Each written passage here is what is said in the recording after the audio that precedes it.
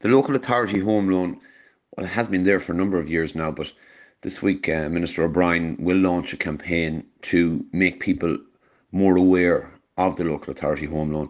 It's effectively a mortgage. You must be turned down by two financial institutions before you can apply.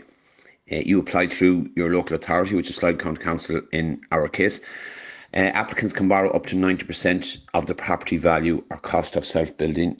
And earlier this year, there were improvements made to the loan by increasing both the house price ceilings and raising the income eligibility limits for applicants.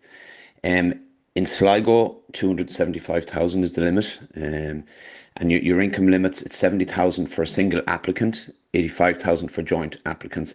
And it's not only for first-time buyers.